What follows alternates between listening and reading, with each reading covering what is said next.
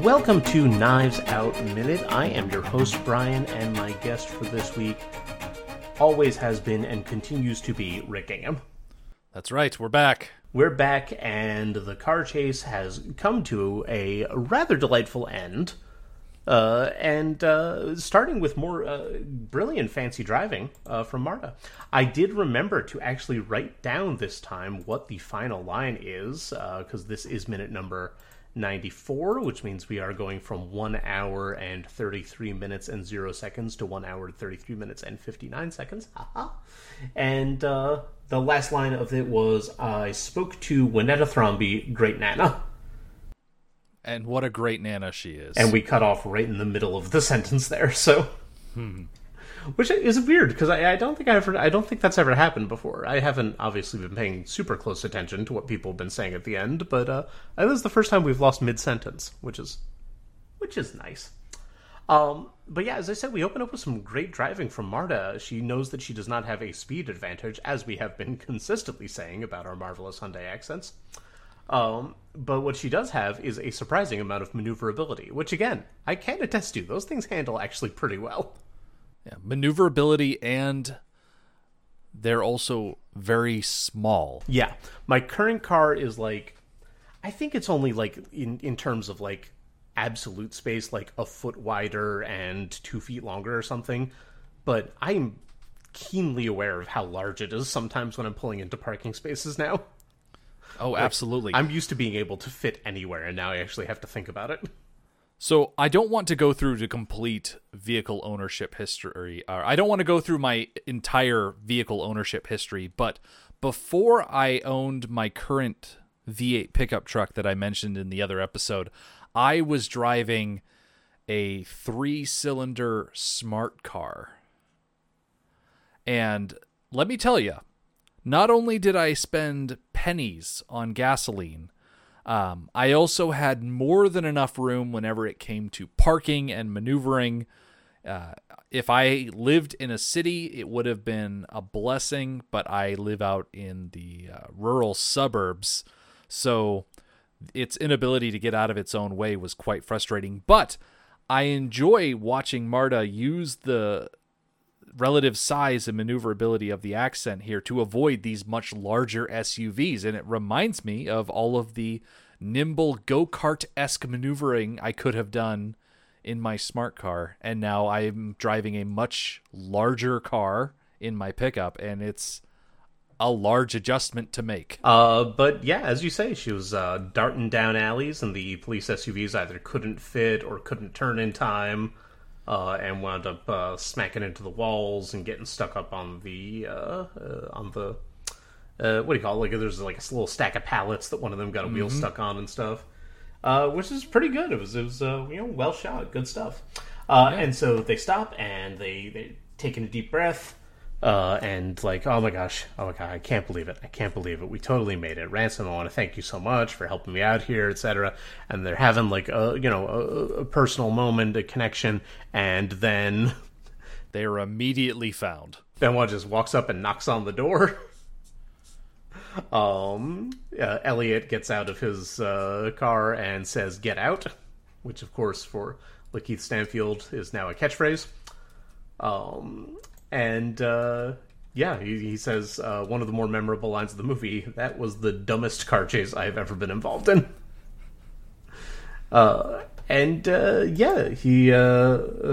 They've both got their hands up as soon as they get out of the car. He doesn't put their hands down, which is another really fine delivery from him. And that's when Benoit says that he spoke to Great Nana, and we don't know what they spoke about yet. So, very mysterious. This is just another absolutely cracking scene. This has been a good car chase, start to finish. Absolutely. How much did you wince when you saw that police SUV crack into this corner of that building? It was good because it wasn't like, one of the good things that about the way Johnson directs is you didn't feel like, they were putting anyone in danger. This wasn't like a crash that was going to like send somebody flying through a windshield or something. Mm-hmm. But it still felt so visceral. You're absolutely right. There was a straight up wince there when it like almost hit that turn, but then it didn't, and just like right into it.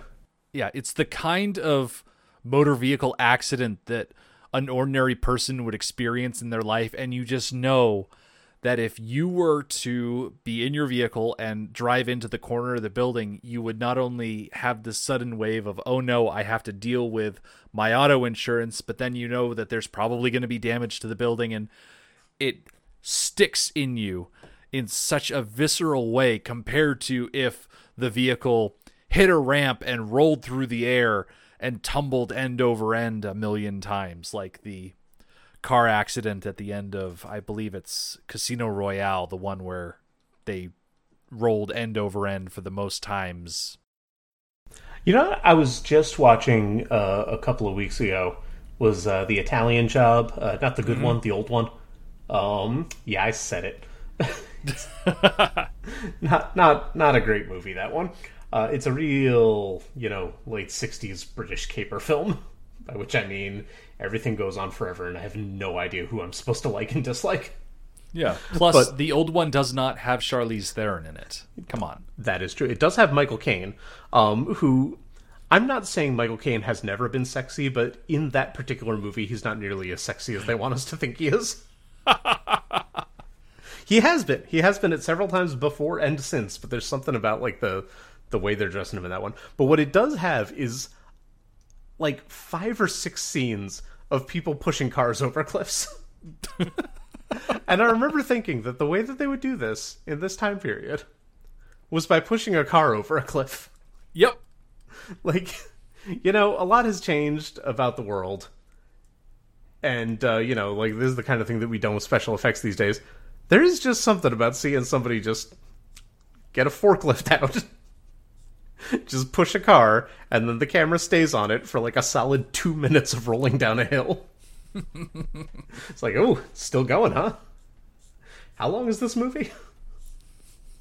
But, yeah, no, as you say, this was much more small scale, but as a result, it felt all the more real. Yeah, and then you've got that other SUV that is hot on the heels of Marta's Hyundai there. I think it's very clever that they're able to go around the building to catch up to her, and then something as innocuous as a few pallets falling over foils this mighty vehicle that the police are driving, and then they're like, oh crap, nope, don't go slowly because those things got nails in them and you don't want to pop the tires. Of course, I'm distracted by the trash truck in the background. I did not notice it, I will admit.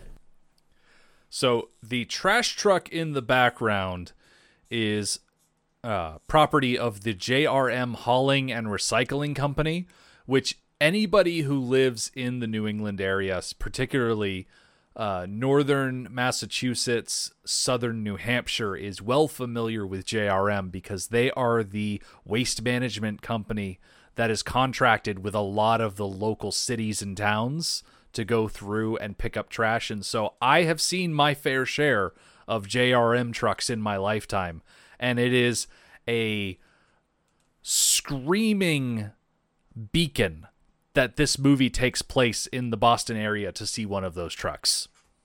You know what? I appreciate the commitment to realism. Absolutely. That is, I have mentioned this. I keep losing track of what I've mentioned on my own show versus what I've mentioned on this show. But in Whiplash, the big climactic scene where he gets into an accident and he doesn't have his sticks with him, is set in my hometown of Dunellen, New Jersey, and it's this tiny town in central Jersey. It's they obviously did not bother coming out to film here. There would be no need for that. But looking out the window as he was driving, I was just like, this isn't even on the right coast. This is not only not the town where I live. This is California that I'm looking at. And so yeah, no, I appreciate it. You know, this they wanted this set in Massachusetts. They filmed in Massachusetts, and you know, if a JRM truck adds to the realism, so much the better. Yeah, it's nice to have Knives Out as an alternative to The Departed for a movie that is set in and around Boston. And so New Englanders can say, "Oh yeah, you wanna watch a Boston movie? You can watch Knives Out. You don't have to watch The Departed, the Boondock Saints, or anything like that." He's a cop.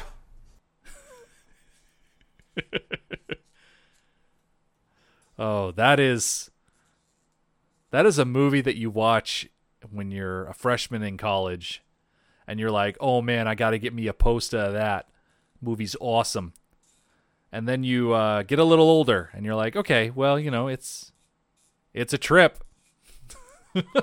And then what's really like absolutely wild about it is that 10 years later they made a sequel. Yep.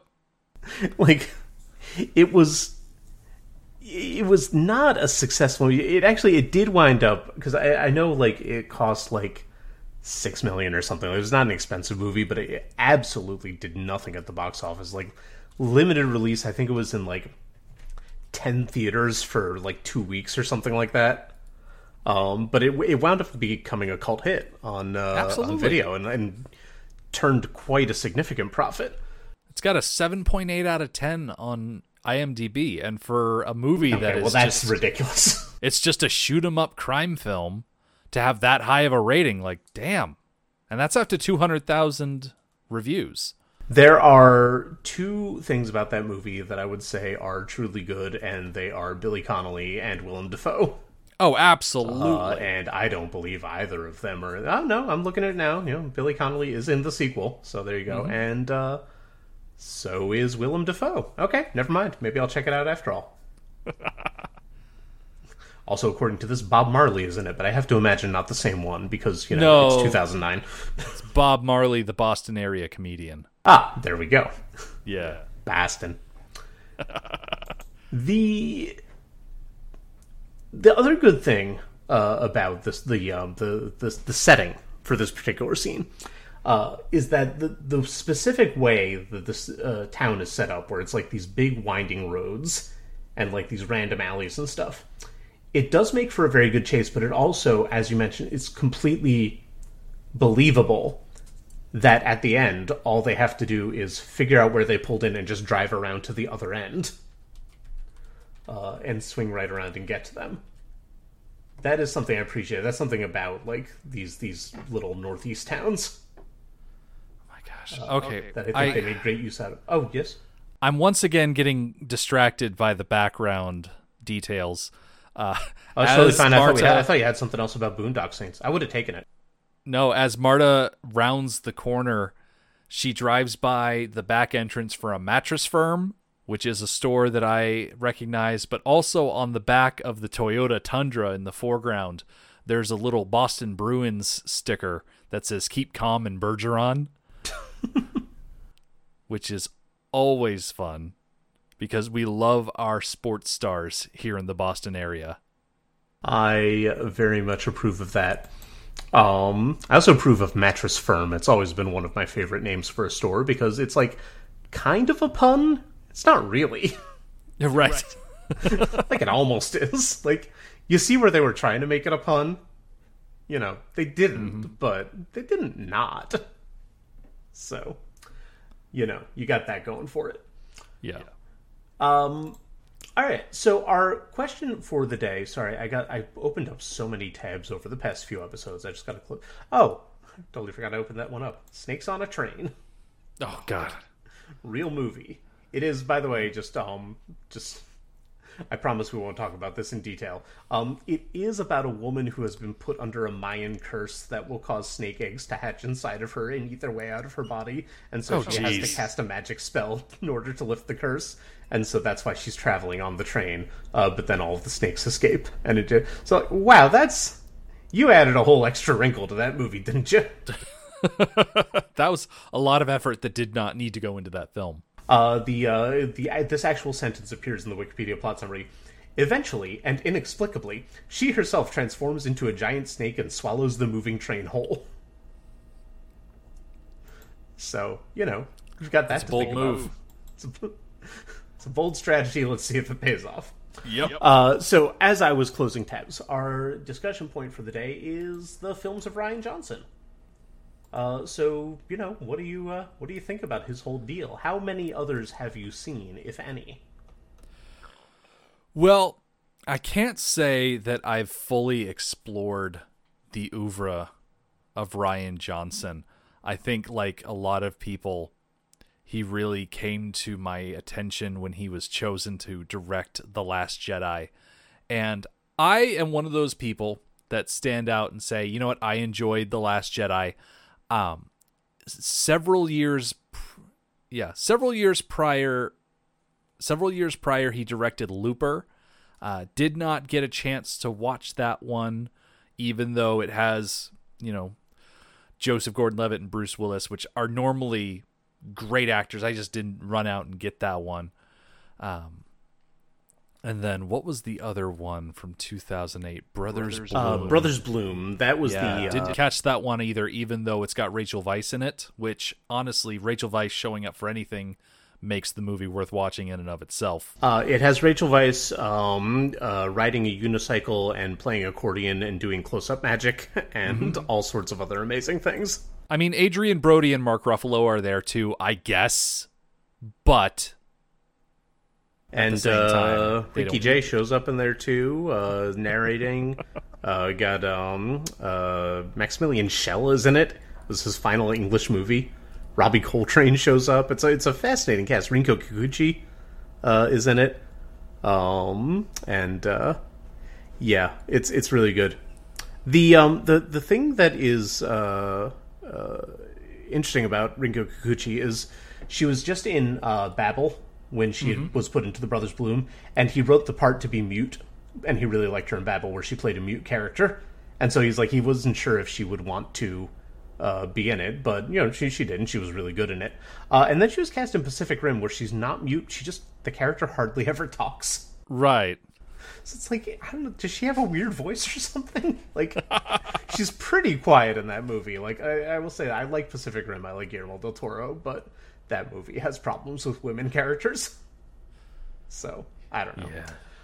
But yeah, no, the point is she's good in the Brothers Bloom. So it's a wild cast, but I think it's his only outright flop, because Looper made bank, and Brick wasn't, huge at the box office, but it also only cost like $400,000 or something. And then Star Wars obviously was the number one movie of 2017, whatever year. Yeah, 2017. Yeah, and then Knives Out was again just a complete smash. So the Brothers Bloom is kind of like the weird outlier in his career in terms of public impact, but it's worth checking out. Did you see Brick? I have not seen Brick. Brick is the one that I always recommend. It's it's an odd movie, but like when you start watching it, it's a mystery, which is it's got the closest tie to Knives Out. And then if you're watching it, if you don't find yourself on its level, that might be a problem. But once you key into what it's doing, it's a wonderful work of the genre. Instead of being a detective-driven murder mystery like this, it's like a noir film, but in a high school setting. But very much like the all of the plot elements of noir are there. So interesting. Strong recommendation.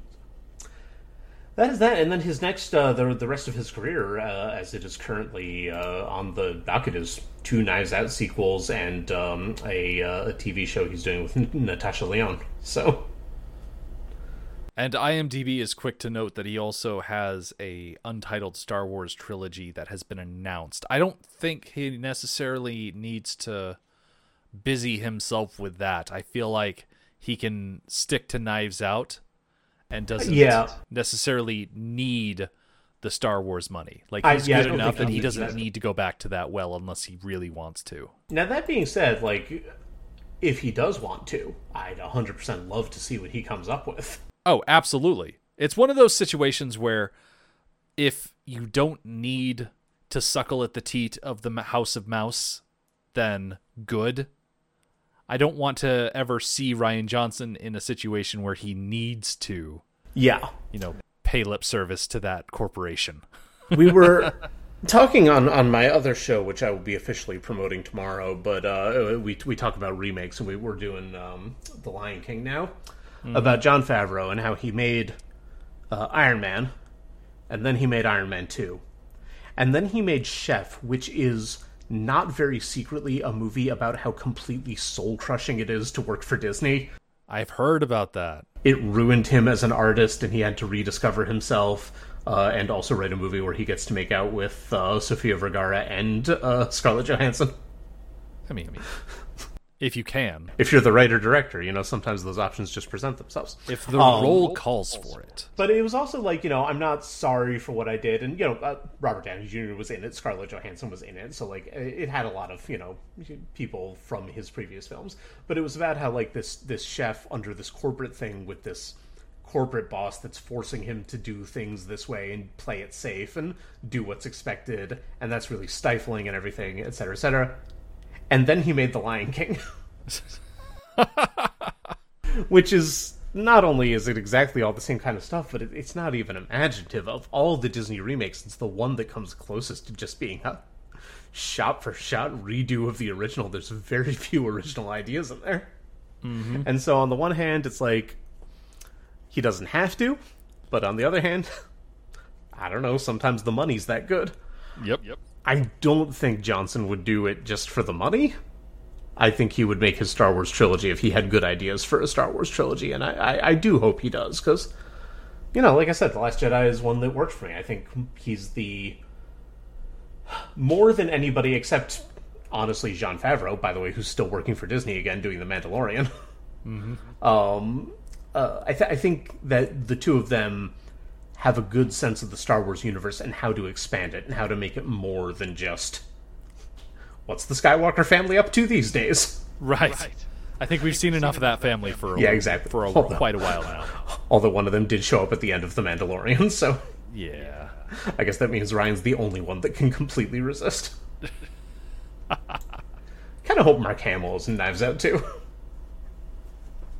I think they work well together. I mean, any instance to see Mark Hamill on screen, that man is a delight. I've lived for the alternate universe where he actually got to be in Amadeus. Missed opportunities. What you gonna do? He was in Amadeus on Broadway? I did not know that. Yeah, it was him and I forget who was Salieri at the time, because the original cast was Tim Curry and Ian McKellen. And they didn't get to be in the movie because the guy who was making the movie wanted American accents. Mm-hmm. But Hamill, when he found out about that, because he had done it on Broadway, and he started, like, pushing hard for it, but did not get cast. Alas.